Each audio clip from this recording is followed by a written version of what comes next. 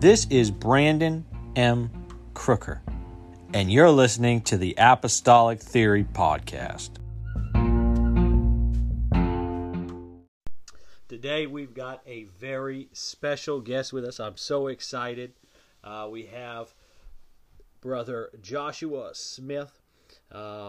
We've been connected for a while. I'm very excited about this topic. I'm looking forward to it. But without further ado, Brother, would you just introduce yourself and tell the audience a bit about you? Yes, as you're saying, I'm Brother Joshua Smith, and we live currently in Hope Mills, North Carolina, and we're doing some Bible studies and getting some things going here. So we're very excited about the direction the Lord has for this area and for what we're doing, and we're just here to spread the gospel the best way we know how. Amen. Praise God. So topic's going to be very unique, but very needful.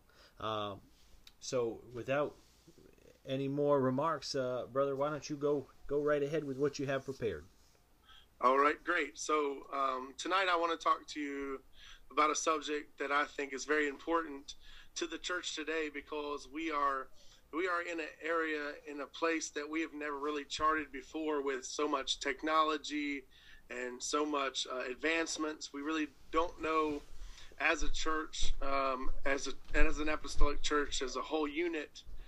It's very hard to navigate because there is so many things that are flying at us, and it's hard to navigate what we should put in our churches, what we should use for outreach, how we should move forward. And so I put together a little bit of some scripture tonight, because I want to talk to everybody, if I could, just about a direction, not particularly in any particular church, but just some things that I've been seeing in some of the churches that I've visited, and some of the notes that I've taken, and the way the Lord has really kind of directed me. So it's kind of a overview tonight about kind of a guideline that maybe we consult the Lord, in some respects, and some of the things that we're doing. And what I was thinking about, and what I always think about, is that we always hear stories about, kind of the older days, and the 40s and 50s and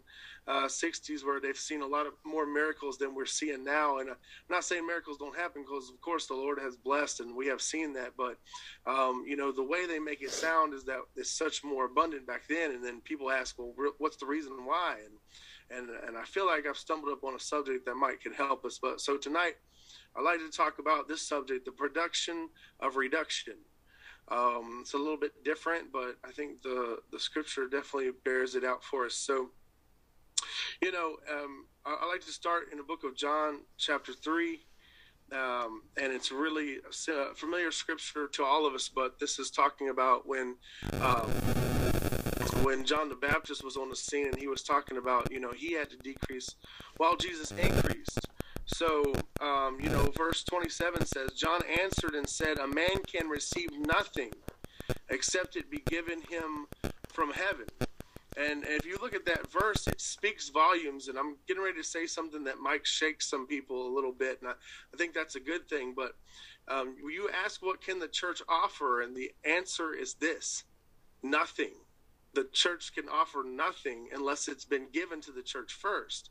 Wow. So, all the things that we think about, our programs and our, if we have different lighting or putting together worship bands, or all the things that we're trying to do to get people in, that we're offering people, if it didn't come from the Lord, if it didn't come from heaven, then we're really not offering them anything. We're offering them what the world might have to offer. That's really what we're doing.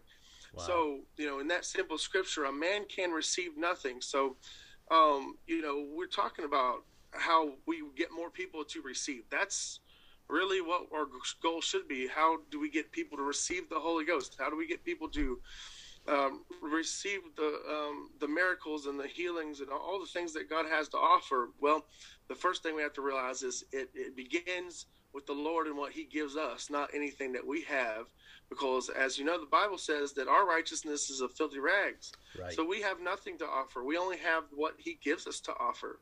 So that's the first step, is to realize that I have nothing to offer but a willing vessel, and that's it. And then he goes on and he says, ye yourselves bear me witness that I said I am not the Christ, but that I am sent before him. So not only do we have nothing to give, but we also have to be sent.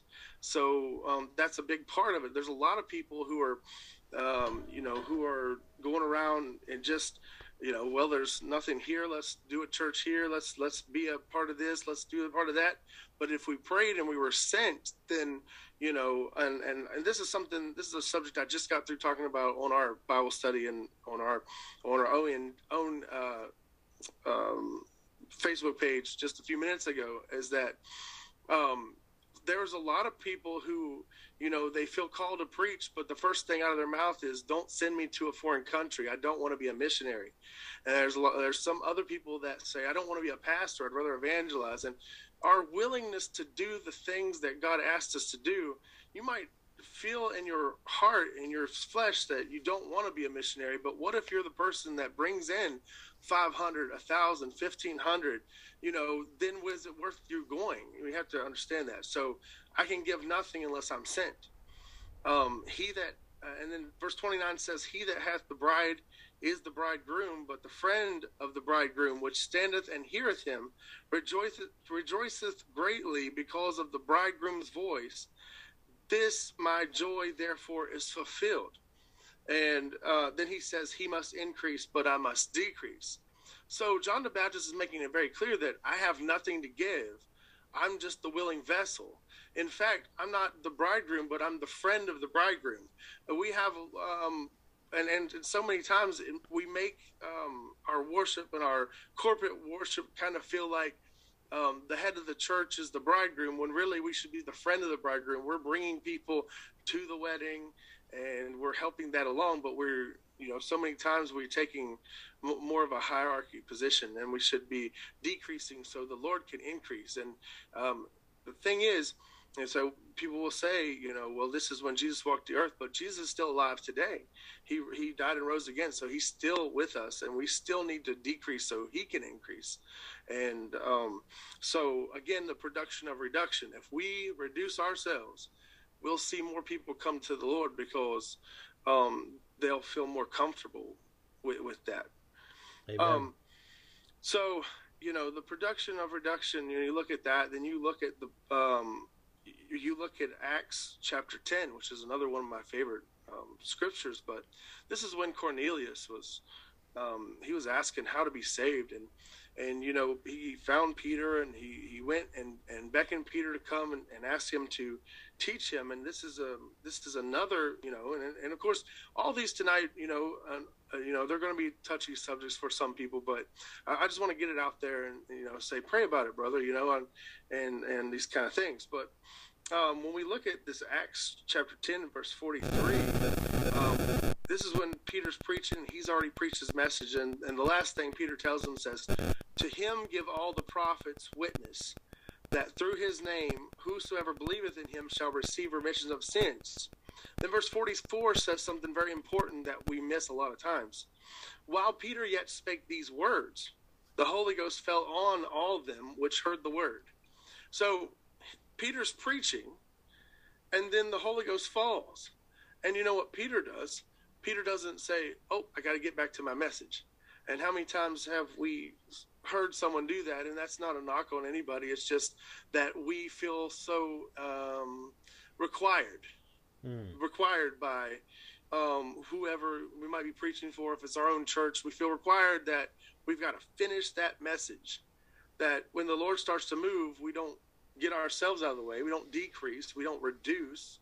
We just continue. Hey, I got to get back to my message.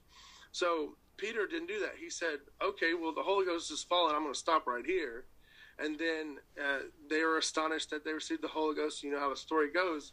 But it says, then he said, can a man forbid water? So not only did he stop the preaching, his agenda But he said the Lord has more for these people than just reception of the Holy Ghost. He said, we're going to bury them in Jesus' name as well. And so Peter stopped what he was doing in his mind and then did what the Lord was calling him to do for those folks. So he reduced what he had planned and went with what the Lord had planned. And in that turn, Cornelius and his house was saved by the power of the Holy Ghost. So this is kind of, as Christians, we remember to, we're having church and we have an agenda, and this person needs to sing and that person needs to preach and all these kind of things. We need to always remember that the Lord should have the final say. So if we reduce ourselves in our worship and in our lives, then we understand that there will be more production that comes out of that, because the Lord is able to move. And when the Lord is able to move, I think that's what we all really want, is that the Lord be moving in our places of worship and in our everyday lives. And so with that, I'll talk about another scripture, and please, brother, let me know when time is running, because I've got a few here, but I probably won't get to all of it. But take your time, brother. Let's do it. But I turn back to the book of John, and in chapter 21, this is when Jesus is returning back and meeting the disciples again, and this is where Peter and James and John went back to fishing, and he says, let's see, verse 3 says, Simon Peter saith unto them, I go a fishing. They say unto him, we also go with thee. They went forth and entered into a ship immediately, and that night they caught nothing, which was to be expected, because as we know from the first time, they weren't very good fishermen. So they didn't catch anything again. But when the morning was now come, Jesus stood on the shore, but the disciples knew not that it was Jesus. Then Jesus said unto them, Children, have ye any meat? They answered him, No. And he said unto them, Cast the net on the right side of the ship, and ye shall find. They cast therefore, and now they were not able to draw it for the multitude of fishes. So, the point I want to make in this scripture is that, as I was talking about earlier in the program, about how we talk about the older days and how people were healed, and we see in the Bible there's so many healings, and we wonder, well, where has all that gone now? And like I said, I'm not saying that doesn't happen, because we definitely see it a lot. It's just probably not as much as we would like to see. And I think that there's simplicity in miracles that we don't understand sometimes. I see a lot of times, we pray for something, and there's nothing wrong with a fervent prayer, and there's nothing wrong with taking your time and praying very fervently for something. But as you can see in the scripture, and many miracles that Jesus did, he simply said the word and they did it. In this case, he said, cast on the other side. They simply cast it on the other side, and they were blessed. And so I think that sometimes it's not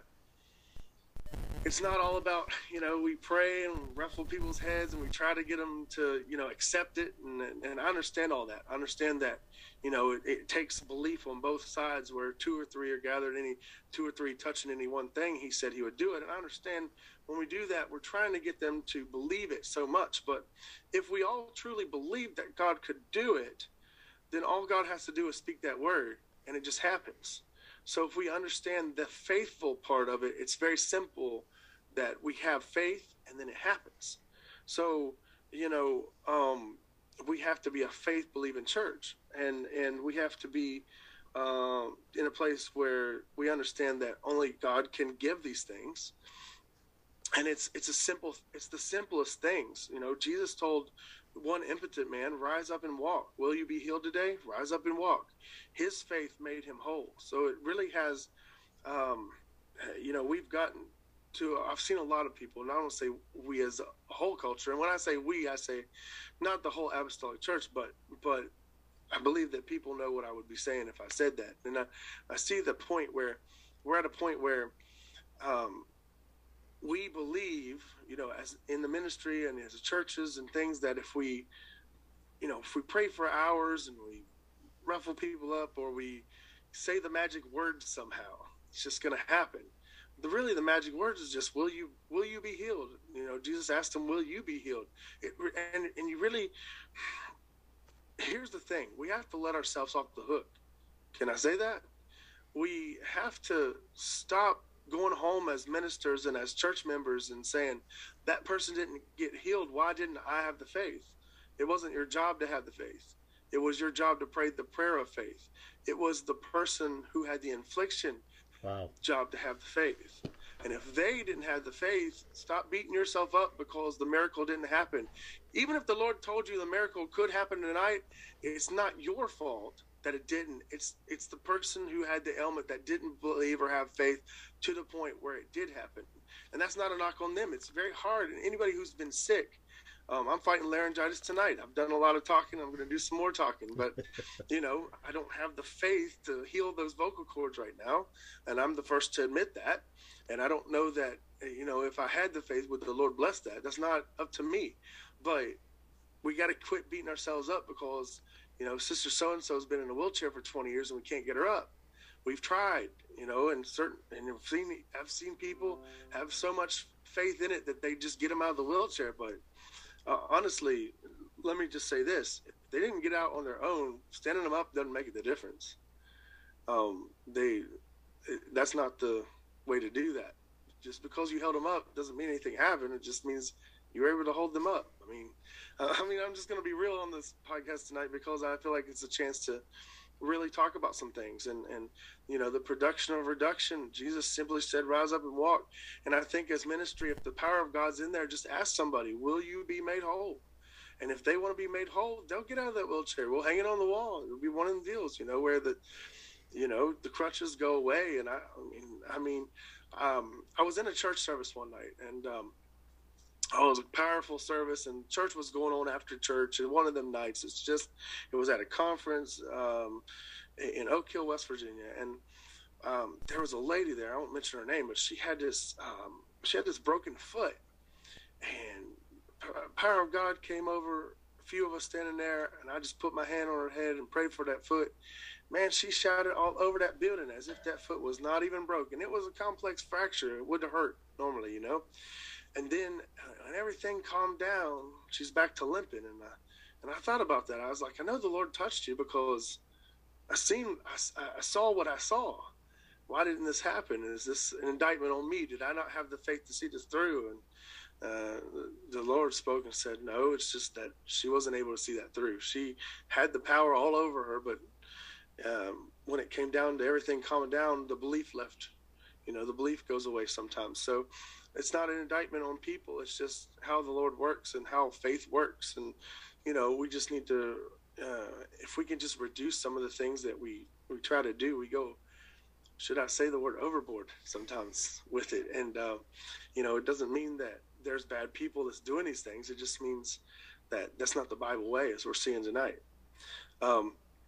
Another good scripture, and like I said, I don't know how much time, you just stop me when I need to, but another good scripture that I really like, I take you to, is Esther chapter 2, 15 through 17. The Bible said, now when the turn of Esther, the daughter of Abihail, the uncle of Mordecai, who had taken her for his daughter, was come to go into the kingdom, she required nothing but what Haggai, the king's chamberlain, the keeper of the woman, appointed. And Esther obtained favor in the sight of all them that looked upon her. So Esther was taken unto King Ahasuerus into his house royal in the 10th month, which is the month Tebeth, in the 7th year of his reign. And the king loved Esther above all women, and she obtained grace and favor in his sight more than all the virgins, so that he set the royal crown upon her head and made her queen instead of Vashti. Esther was in competition with all these women, and all these women, they said, hey, I want this gold on me, and I want this dress, and I want extra this and extra that. I'm going to stand out. But the king wasn't looking for someone to stand out. The king was looking for someone to follow the order of what Haggai, the chamberlain, said he wanted. Because remember, if the king's chamberlain said it, then it must have come from the king. He said, I want them in this and this only. And she said, you know what? I'm going to go with that. Because if I go with that, that's exactly what the king wants. She simply reduced herself to whatever the king wanted. That's really where the church needs to be at. Simply reducing ourselves to what the king wants. And that's how we'll get chosen. And that's how we'll get the crown of glory. And so that scripture is directly correlation, I believe, to the church, and how, we don't have to put on this facade that we put on. And I've been in churches that are stripped down to, a country song and a guitar and a preacher who just get with it. And I've been in churches that have had great big productions, and I can tell you where the Spirit is more, because when you have less, you lean on God more. Wow. I believe that's true. So when these country churches, I've been to country churches in Virginia, West Virginia, North Carolina, all these places, and I love going to them because, hey, I can definitely shout to a song written in the 1940s. It don't matter to me. I've shouted to songs written in 1940, and I've worshipped to songs written in 2022. It's not. It doesn't take all that, though. It just takes. I believe it just takes the willing vessels. That are you willing? If you have a productional outlet in your churches, and your churches are huge, are you willing to deviate from the program when God comes in and says, "I want this"? That's really where we're at. And the bigger our churches get, and the more production we have, the harder it is to turn off that computer, to turn off the words on the screen, to tell the musicians, hey, please sing something that goes with the Spirit. So these are just things that I've noticed in passing, and I've just got one more scripture I'll take you to, and then we'll see what might transpire. But and like I said, this is, and I just want to be clear, this is not an indictment on any organization or church or anything like that. It's just some food for thought for somebody that might be wondering and willing to make a little change and see some more production, because I think there's production and reduction. The book of Acts chapter 5, verse 39 to 42, it says this: "But if it be of God, you cannot overthrow it." And that's a mouthful there, because we see all these productions and all these buildings and we see mega churches, even the Apostolic Church now. We're seeing and I saw one thing that I wasn't too fond of, and if this is about your church, it's not about your church, it's everybody. But the thing I wasn't fond of was that on the prayer cloths they had their logo on it. And I was like, yeah, that's great marketing, but I don't think that's what the Lord meant by spreading around handkerchiefs. Not sure about that. Maybe I'm wrong, but that didn't feel right to me. Now, if you're a church that does it, I'm not gonna berate you or go around the internet saying that's wrong. I'm just saying it just didn't feel right to me. So, we do all these things because I feel like we have to offer something. But again, going back to the first scripture, we don't have anything to offer, only what the Lord has. And here, this scripture, but if it be of God, ye cannot overthrow it. So if it's of God, you can't overthrow it. So no matter what kind of production you have, whether it be small, large, a lot of them country churches have made it this far because it was of God and nobody could overthrow it. Even though the big churches came in, even though people talked about them poorly and all these kind of things, so it couldn't be overthrown. But it said, "Less happily ye be found to even to fight against God." And to him they agreed, and when they had called the apostles and beaten them, they commanded that they should not speak in the name of Jesus, and let them go. And they departed from the presence of the council, rejoicing that they were counted worthy to suffer shame for his name. And daily in the temple and in every house they ceased not to teach and preach Jesus Christ. So it said that they were in trouble, but they ceased not to preach. But look where they taught and where they were teaching and preaching. They were teaching and preaching in the temple and in the houses. So when you go to a house meeting, and I don't know how many people have done house meeting. I'm sure the older generation probably more than us. I've done some house meetings because it just was the situations. But house meetings can be amazing. They can be great. But you know what? They don't have. They don't have the productions. They don't have the full piece band. They don't have the agenda. They have people that come together, sing songs unto the Lord. They pray and they praise. They teach and they preach. And the Holy Ghost moves because there's no form or fashion. It's just the power. And that's a good place to be at in a home meeting. If you can get people who are really focused about the Lord, a home meeting is some of the best meetings I've ever been in because we were all able just to get out of the way. No one could see us. It was not a public forum. It was a private forum. We felt more free. We felt like the Lord could come in and just do whatever he wanted. I've seen, tongues and prophecy. I've seen all kinds of things in a home meeting. So, when we reduce all the things that we know to go into a home meeting, are we willing to do that at this point? Because it seems like there's a church on every corner. It seems like everybody has an organization and a building and a place. And what it is you see a lot of people, hey, come to my church. Well, are you willing to take church to them? Right? So are you able to reduce all the things and just take church to them? So, and that's what we're kind of, starting to do here in Hope Mills is, we don't have a building yet. We don't have a place to do anything. We're just kind of getting started here. And as the Lord's kind of prepared us to do, but, we're probably going to go into some houses. We might join in the park. We don't have where we've been reduced to that, and, we had a church for a while in Tennessee and we didn't have any big production. I didn't know how to sing, but I knew how to play the guitar. And my wife knew how to play the drums, and I preached, and I learned how to sing to get by. And my wife could sing but not play the drums at the same time. So, and we did a great. The Lord did a great thing there, not us. We just did whatever we were called to do, and it was very inspiring and empowering to be able to touch the lives of those people in those towns and those cities, and the Lord moves us on. But there was production in our reduction. We had, competition. We had a church that there in that town it was called the Avenue because any kind of church you wanted to be, they had an avenue for you. So they even claimed to be a Pentecostal church at some point, although they also had Baptist classes and Methodist classes and so on and so forth. But anyway, those kind of that was kind of like I wouldn't call it a competition because we weren't really fighting with them. I knew the pastor and things, but people would go there over our church because they said, well, they have Pentecostalism and this and that, something else.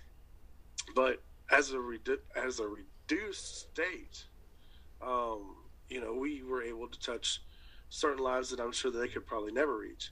And you getting down on people's level, and that's really the long and short of it. That's really where it started, and that's where we kind of started tonight, was John the Baptist getting on people's level, saying, hey, I'm preaching this gospel, but I'm one of you.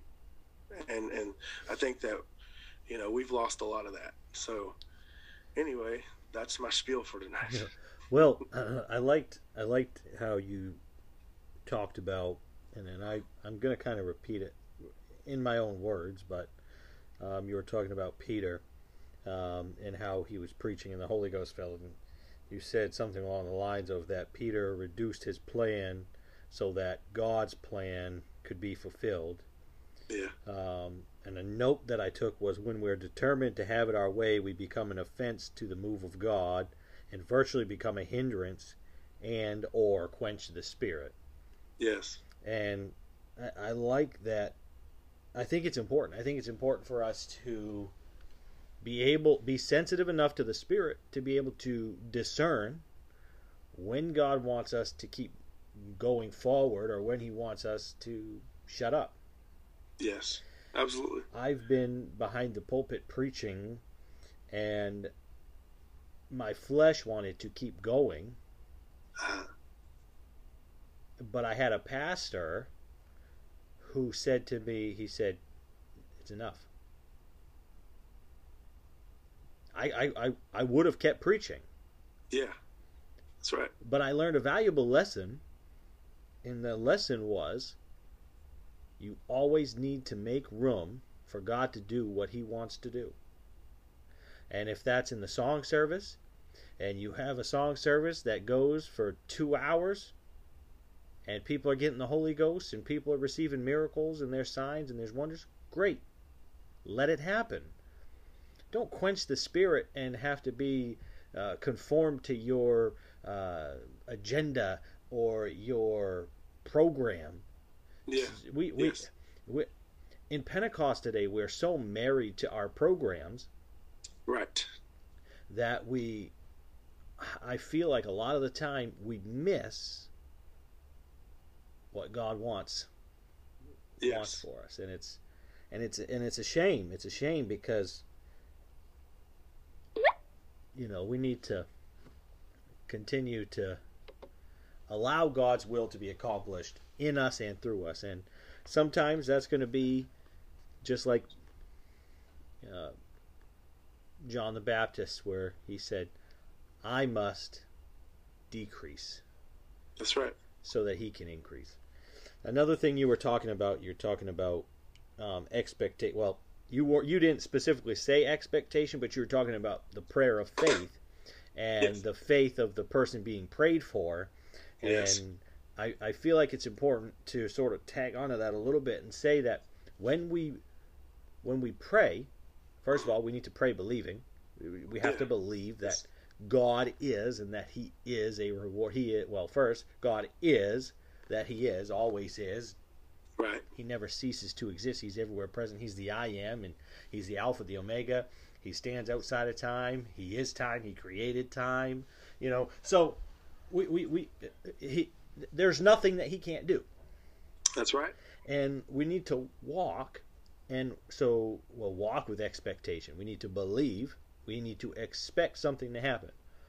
As the church, we ought to believe and expect that God wants to move in our service today. When we gather together, we need to expect that God wants to have His way. He wants to do something. He wants to show up, and He wants to show out. He loves to perform miracles. He loves to save the lost. He loves to restore the broken. He loves to reconcile His creation back to Himself. Because if it were not so, we wouldn't read, for God so loved the world, not the world being the globe, but the world being the people that are in it. Yes. He so loved the souls of the people that He gave His only begotten Son, Jesus Christ, which is the manifestation of the Spirit of God, the physical manifestation. God expect that God will do something miraculous. We ought to go into our services, into our meetings, into our home groups, wherever we're going. We need to go with expectation, believing that God is going to show up and He's going to do something incredible. And when we're talking about reduction, we're talking about lessening ourselves. Let's look at the Apostle Paul. Yeah. He's a great example of reducing. He had incredible, vast amounts of knowledge. He wrote 2/3 of the New Testament. This guy is the real deal. He's renowned. He's learned. He is cultural, I guess, if that's the best word to use. He's experienced. But what did he say? He said this. He said, I don't come with you with enticing words of man's wisdom, and I'm determined not to know anything among you save Jesus Christ and Him crucified. Right. It was so important to Paul that he literally said, this is all I'm determined to know among you and among the churches of God. Yes. Yes, and also with that scripture, he said, I don't come to you with enticing words, but he's letting you know in that scripture that he could. He has full capability to come to you that way. And it really teaches us that just because we can doesn't mean we should. Wow. You know? Yes, absolutely. Absolutely. There were several times in Tennessee where someone would come in and they would receive the Holy Ghost. They want to know just the whole enchilada, you know, and that time I probably made a few more mistakes and said too much. And when I said too much, I already knew I said too much because they weren't ready. They were on the milk right then. They weren't ready for the meat. And Paul understood that, let us know. I could tell you all kinds of things, but I shouldn't because you can't handle it. And so it wasn't doing the kingdom of God any favors by him to recite everything he knew, just enough to get people motivated to reach God. And that's really what it is all about. It's about every single one of us putting ourselves, our desires, our passions, our agendas, our plans, all that, putting that on a back burner and allowing the Holy Spirit to move, to operate, and to function in every single moment of our life. And that's when we'll see, as a corporate body, all organizations together, miracles, signs, wonders. But here's the thing: we and I'm passionate about this. We've got to bridge that divide. We can't. I don't care if you're WPF. I don't care if you're AFI, WAP, what's that other one? AFW and UPCI. It doesn't really matter. That's right. None of that ALJC. It doesn't matter. No, it doesn't. You are a child of God. That's right. We are a body, and a body that has many members. And some of us are fingers, and guess what? Some of us are thumbs. And some of us are uncomely, and some of us are whatever. That's right. You know, we all have our purpose, and we all belong together. Yes. Together. That's right. With expectation, expecting, believing that God is going to do something incredible. And he'll do it if we could all get on the same page. That's true. And if we don't get on the same page,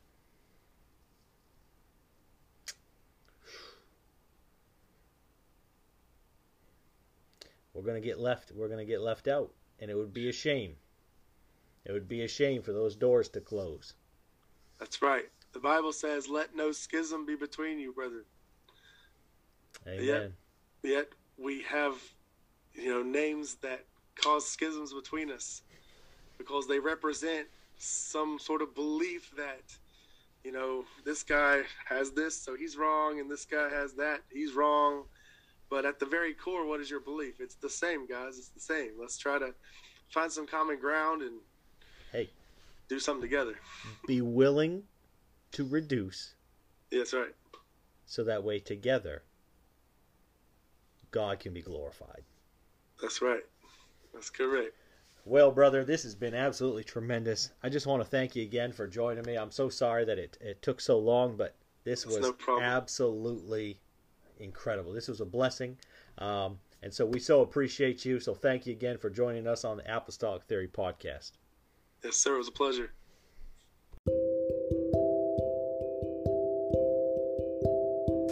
This podcast is brought to you in part by the Pentecostal Periodical Magazine, a 501c3 ministry with writers who believe and live apostolic doctrine. A few writers include Kelly Nix, Scott Phillips, Samantha Thrash, Neil Purcell, Larry Chalklin, Jeff Arnold, and more. You can subscribe at www.pentecostalperiodical.com. If you would like to join our writing team or would like to make a donation, email us at info@pentecostalperiodical.com.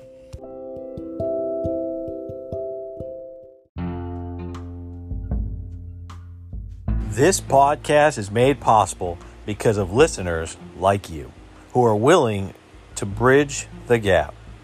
We now have a sponsorship program on our Anchor website. in which you can become a monthly sponsor of $1, $5, or $10 a month. Follow us on Instagram, Twitter, or Facebook.